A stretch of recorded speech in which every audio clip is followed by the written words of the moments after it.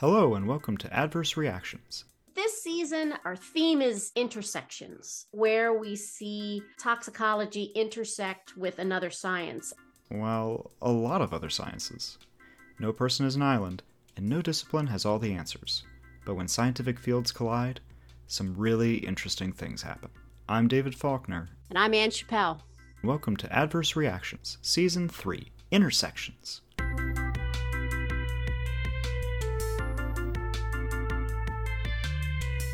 Thanks for joining us for today's episode, Pitfalls in Pharmaceutical Production, Protecting the Actual Drug Makers.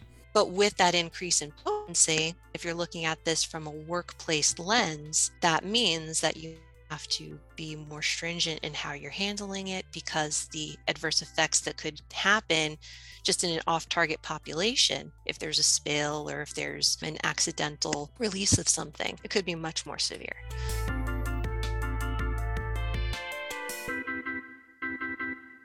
I'm really excited that Elizabeth Vancza, otherwise known as Liz, was able to carve time out of her schedule today to join us.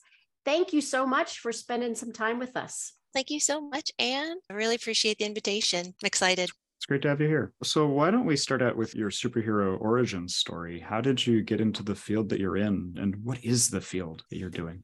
I am in the field of occupational toxicology. I've been an occupational toxicologist in one way or another for over 12 years now. For the first 10 years, I was in a consulting company performing occupational tox, and I am now currently with a larger pharmaceutical company. It's a small field or subfield, but the very first record of a report in the field of occupational toxicology was Paracelsus himself. So it was written in terminology as an alchemist would describe it, but it was 100% all about inhalation of crystalline silica in miners. So I always like to point that out. Small, but it's mighty. Exactly. The father of toxicology published on that.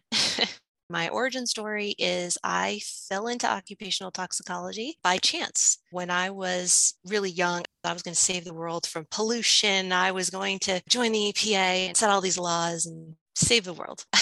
That kind of led me to a path of I want to do science and I want to understand how things work and how I can save the world. I got a degree in biology with minors in environmental science and chemistry. From there, I was trying to understand how I could put all of that together into a career that was more interdisciplinary. And I just happened to have a organic chemistry professor who one day told me, have you ever thought about toxicology? I said, what's toxicology?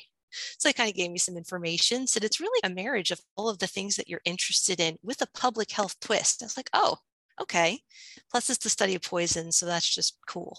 That led me to graduate school. I went on and did both my master's and PhD with concentrations in immunotoxicology and inhalation toxicology at NYU. I always had this in the back of my mind. I wanted to help with pollution and everything else. So that is where I steered towards inhalation toxicology. My PhD thesis was all about susceptibility to inhalation of ozone. So I was really interested in trying to help with setting limits and protecting folks from inhaling different pollutants like ozone. And I was giving a poster at SOT before I graduated. I got approached by someone, a friend, who had been in occupational toxicology. And he says, we have a job opening. Would you be interested in occupational? And I said, well, I don't really know what it is, but let's have a conversation. Turns out the number one way that workers are exposed in the workplace is by inhalation. Secondary would be dermal exposure. The training that I got as an inhalation toxicologist translated really well to an occupational setting. One thing led to another. I realized there was this whole other subfield of toxicology beyond academia and whatnot to maybe not necessarily work at EPA and save the world, but I could protect a lot of people by going into this more applied subfield. But I do enjoy that occupational toxicology is much more of an applied science as opposed to traditional toxicology roles, even within chemical companies or within pharma. You're not in a lab necessarily. You're not running studies or things like that, but you are interpreting the studies and then applying that to different situations in the workplace.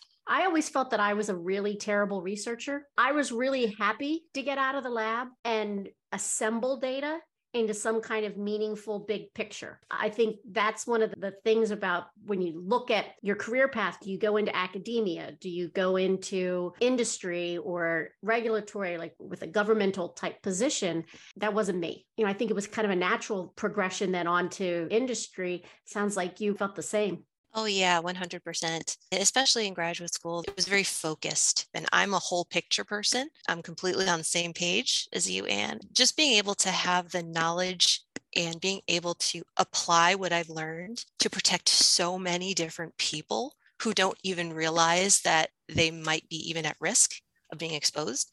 I just think it was just such a rewarding idea. So I took the plunge, and actually I went directly from graduate school to consulting. And that's something else that a lot of people turn their head a little bit and say, wait, you were a consultant first?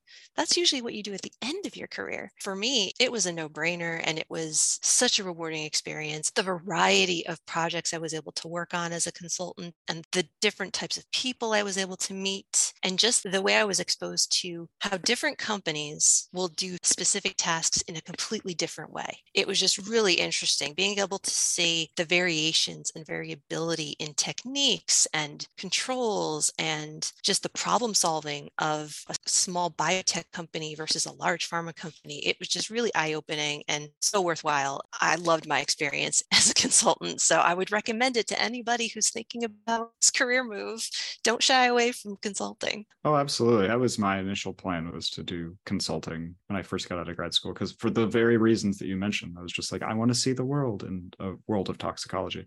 I, by serendipity, ended up in a bit of a different place, but I think it's a really cool and valuable experience to do something like that. My background is more in the chemical industry side of things, where the goal is to develop things that are not going to linger in the body, that are not going to have a pharmacological effect. And you have the exact opposite problem of if you're successful, then you do have these persistent things that are very active. And it just is fascinating to me how you can use similar tools to work on these very opposed sides of product development.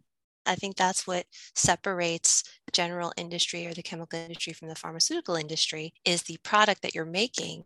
It's being made with the intent of causing a physiological or a biological effect. So if it doesn't cause an effect, then it's not going to be a good drug. So you really want to have something that's going to cause that biological activity. The occupational toxicologist lies in making sure that it does protect the patient. It does what it's supposed to do in the patient, but at the same time, it does not do that in a workplace setting for the people that are making it. Probably a good example would be, let's say you're working in a factory and the product that you're making some kind of blood pressure medicine. Some of the blood pressure medicines out there would be considered more potent, meaning that it takes a very low amount to cause a biological or physiological effect. That's wonderful for a patient. Maybe they only have to take their medicine once a day, but for someone working in a factory on the line, if there's an exposure, that person's blood pressure could drop dangerously low. They might pass out on the job. I mean, there's a reason why you're not supposed to handle machinery and things like that when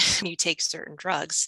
Taking that warning label that's already on the drugs and equating that to what someone is doing in a workplace, that's where you have to, as an occupational toxicologist, you have to understand the whole picture. You have to really understand not only what the drugs can do or what the chemicals can do, but also how that translates to what people are doing, what tasks are being done in a workplace setting. It is very, very interactive and very collaborative with other divisions and other professionals with any industry, whether that's pharma or chemical, because you have to understand some of the engineering controls that are at play. You have to understand who the different stakeholders are. You're also considering patient safety as a secondary thing. You're not only concerned about the safety of the immediate manufacturing facility, you're wondering about what's going to happen down the line once it's already left your facility, once it's out there. So a lot of actually the occupational toxicology departments have a dual role, not only of worker safety, but also of product safety. That's something that I've seen much, much more as I've continued my career in the field. And that was a tangent, but. That was great. That's fantastic. How early do you say that you work with these discovery chemists? Where do you see your role as an octox in terms of the discovery process? Honestly, the sooner the occupational toxicology team is aware of a new program or new product, the better. Because if you have those early conversations and those early collaborations, it makes the drug development process so much smoother, and it prevents any hiccups or anything like that. Occupational toxicology, really the team, we have touches all the way from discovery to marketing. We are involved and are woven in as this hidden guardian in the background. I guess you could think about it in terms of productivity too. Not only are you trying to make a good product, you want to make it well so that the less hiccups you have early on, that translates to a faster development timeline, which translates to getting the drugs to the patients faster. That translates to more people being helped faster. So the sooner, the better. This is something that I think is really important, the fact that everybody is familiar with pharmaceuticals, but those drugs need to be manufactured by somebody. And we're not just looking at druggists mixing medicines in an apothecary with a mortar and pestle anymore. It's this really big industrial project to make these drugs. I'm curious what sort of inputs you have in things like plants for manufacturing to protect the workers, because it seems like these are important things to think about when you're just even deciding how you're going to put this together in a scalable way. Oh, 100%. I'd say that while the design and facility design, things like that, that's kind of out of the purview of the occupational toxicologist, it's important for the occupational toxicologist to be aware of what's going on so that they can inform the folks who are designing the plant what's going to be handled. And then we can tell them about the hazards of the materials, and then they can use that information to then design facilities that are necessary. At the same time, if they already have a facility, they might come to us and say, what do you think? Can we handle this, that, and the other in this facility, knowing that we can handle up to this airborne concentration? And then we can take a look and then give them a yay or nay, or say, well, you can handle it, but you should work with industrial hygiene to make sure that you have the appropriate personal protective equipment. Maybe you need to limit the quantities, or maybe you need to handle it in a specific type of equipment, something like that. We are there to inform on what the hazard is. And then the industrial hygienists and engineers take that information and then apply it to whatever the environment is, be it a lab scale, pilot plant scale, commercial scale. And it's really an interactive and interdisciplinary effort. Got to be a people person. Exactly. My day to day, I talk to so many people. My experience consulting and being able to network and speak with very different types of people from different companies, different areas, honing those communication skills has really helped me so much in my career then and now. See, people, it's important as scientists. You do need to learn how to talk to people. You need to learn how to write. So one of the challenges of OCTOX is a lack of data on certain mechanisms. A worker population and a patient population are inherently different. And the things you care about as an adverse effect in a worker population might be different than what you would think about in a patient population. So could you talk a little bit about how you're able to get some of this data that is not relevant for drug development per se, but it's relevant for assessing worker safety? As an occupational toxicologist, you might not have a large data set, especially early on when you're working in pharma, but understanding the idea that the compound is intended to do a certain thing. We rely heavily on mechanism of action. So what is the compound going to do? That's going to be our first question in our hazard identification.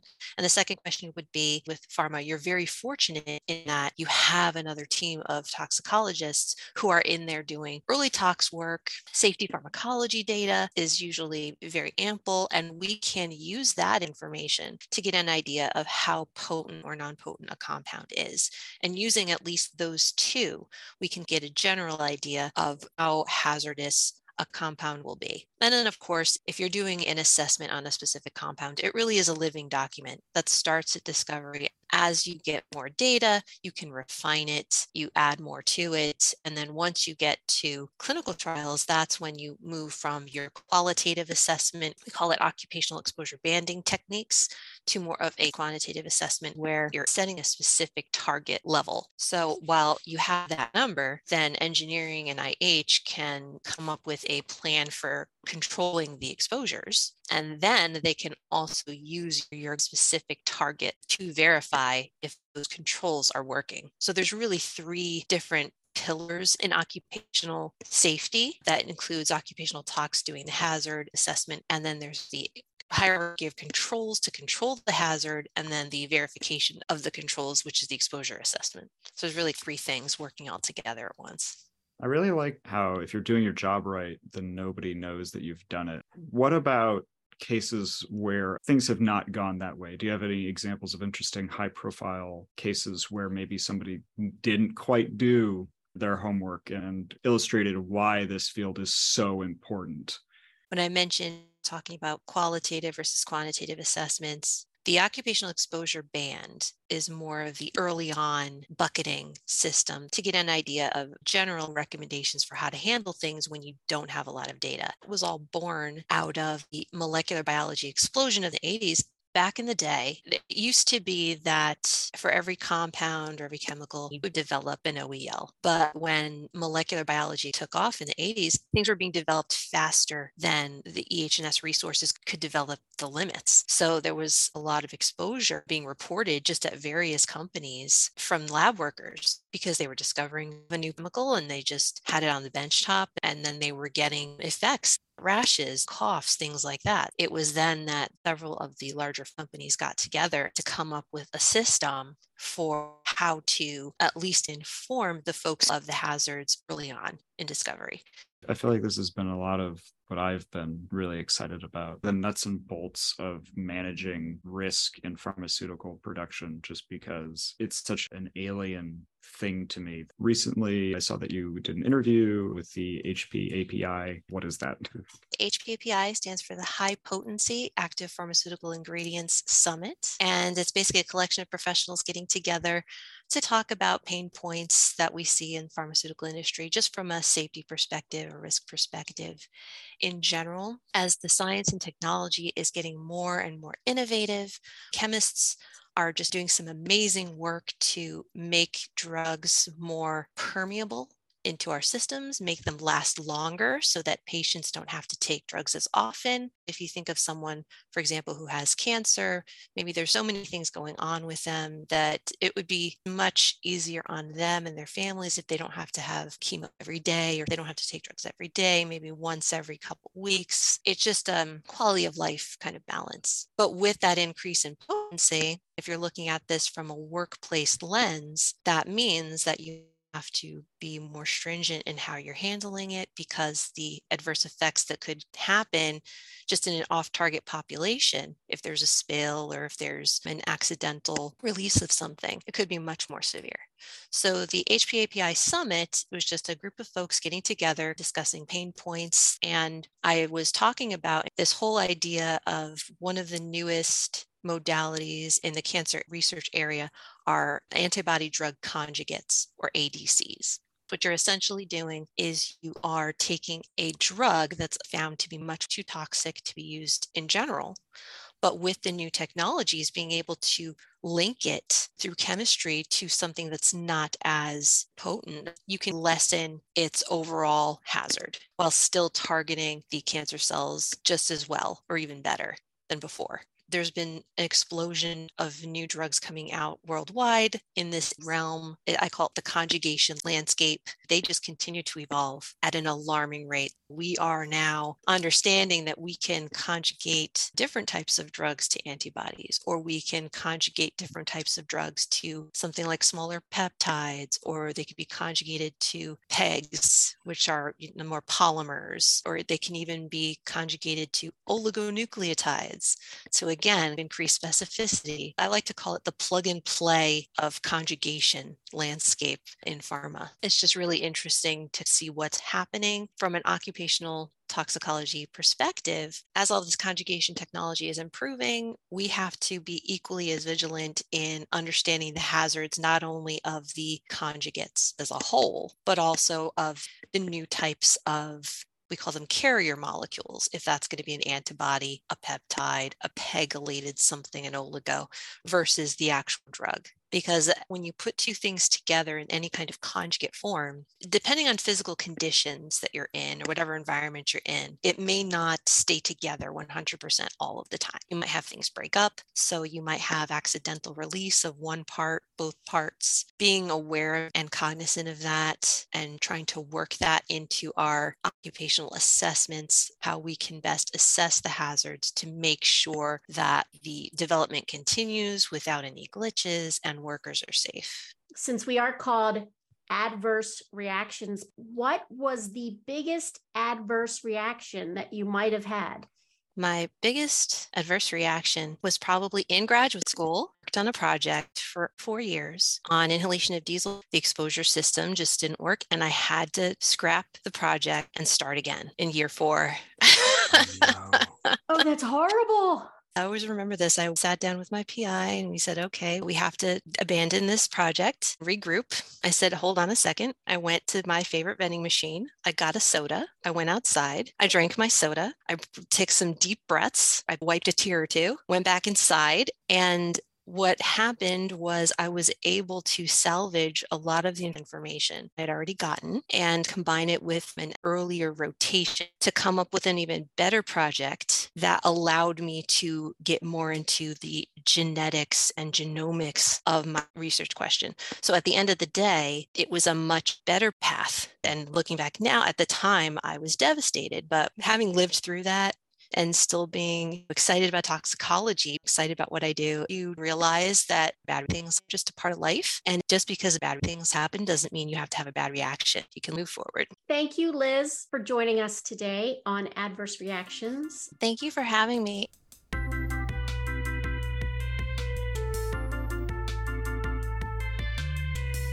On next week's episode of Adverse Reactions, we talk with Claudia Polsky about the intersection of toxicology, environmental health law, and justice. My personal passion is around environmental health, which I would define as the realm of involuntary exposure to toxic chemicals, ionizing and non-ionizing radiation, pollution in all forms. This is a place where the law is not particularly powerful. The law is ironically better at protecting salmon than protecting people.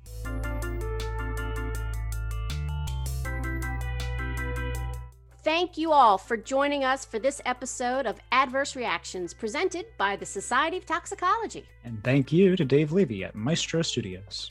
That's Maestro with a 3, not an E. Who created and produced all the music for Adverse Reactions, including the theme song Decompose. The viewpoints and information presented in Adverse Reactions represent those of the participating individuals. Although the Society of Toxicology holds the copyright to this production, it has definitely not vetted or reviewed the information presented herein. Nor does presenting and distributing this podcast represent any proposal or endorsement of any position by the Society. You can find out more information about the show at adversereactionspodcast.com. And more information about the Society of Toxicology on Facebook, Instagram, LinkedIn, and Twitter. I'm Ann Chappelle. And I'm David Faulkner. This podcast was approved by Ann's mom.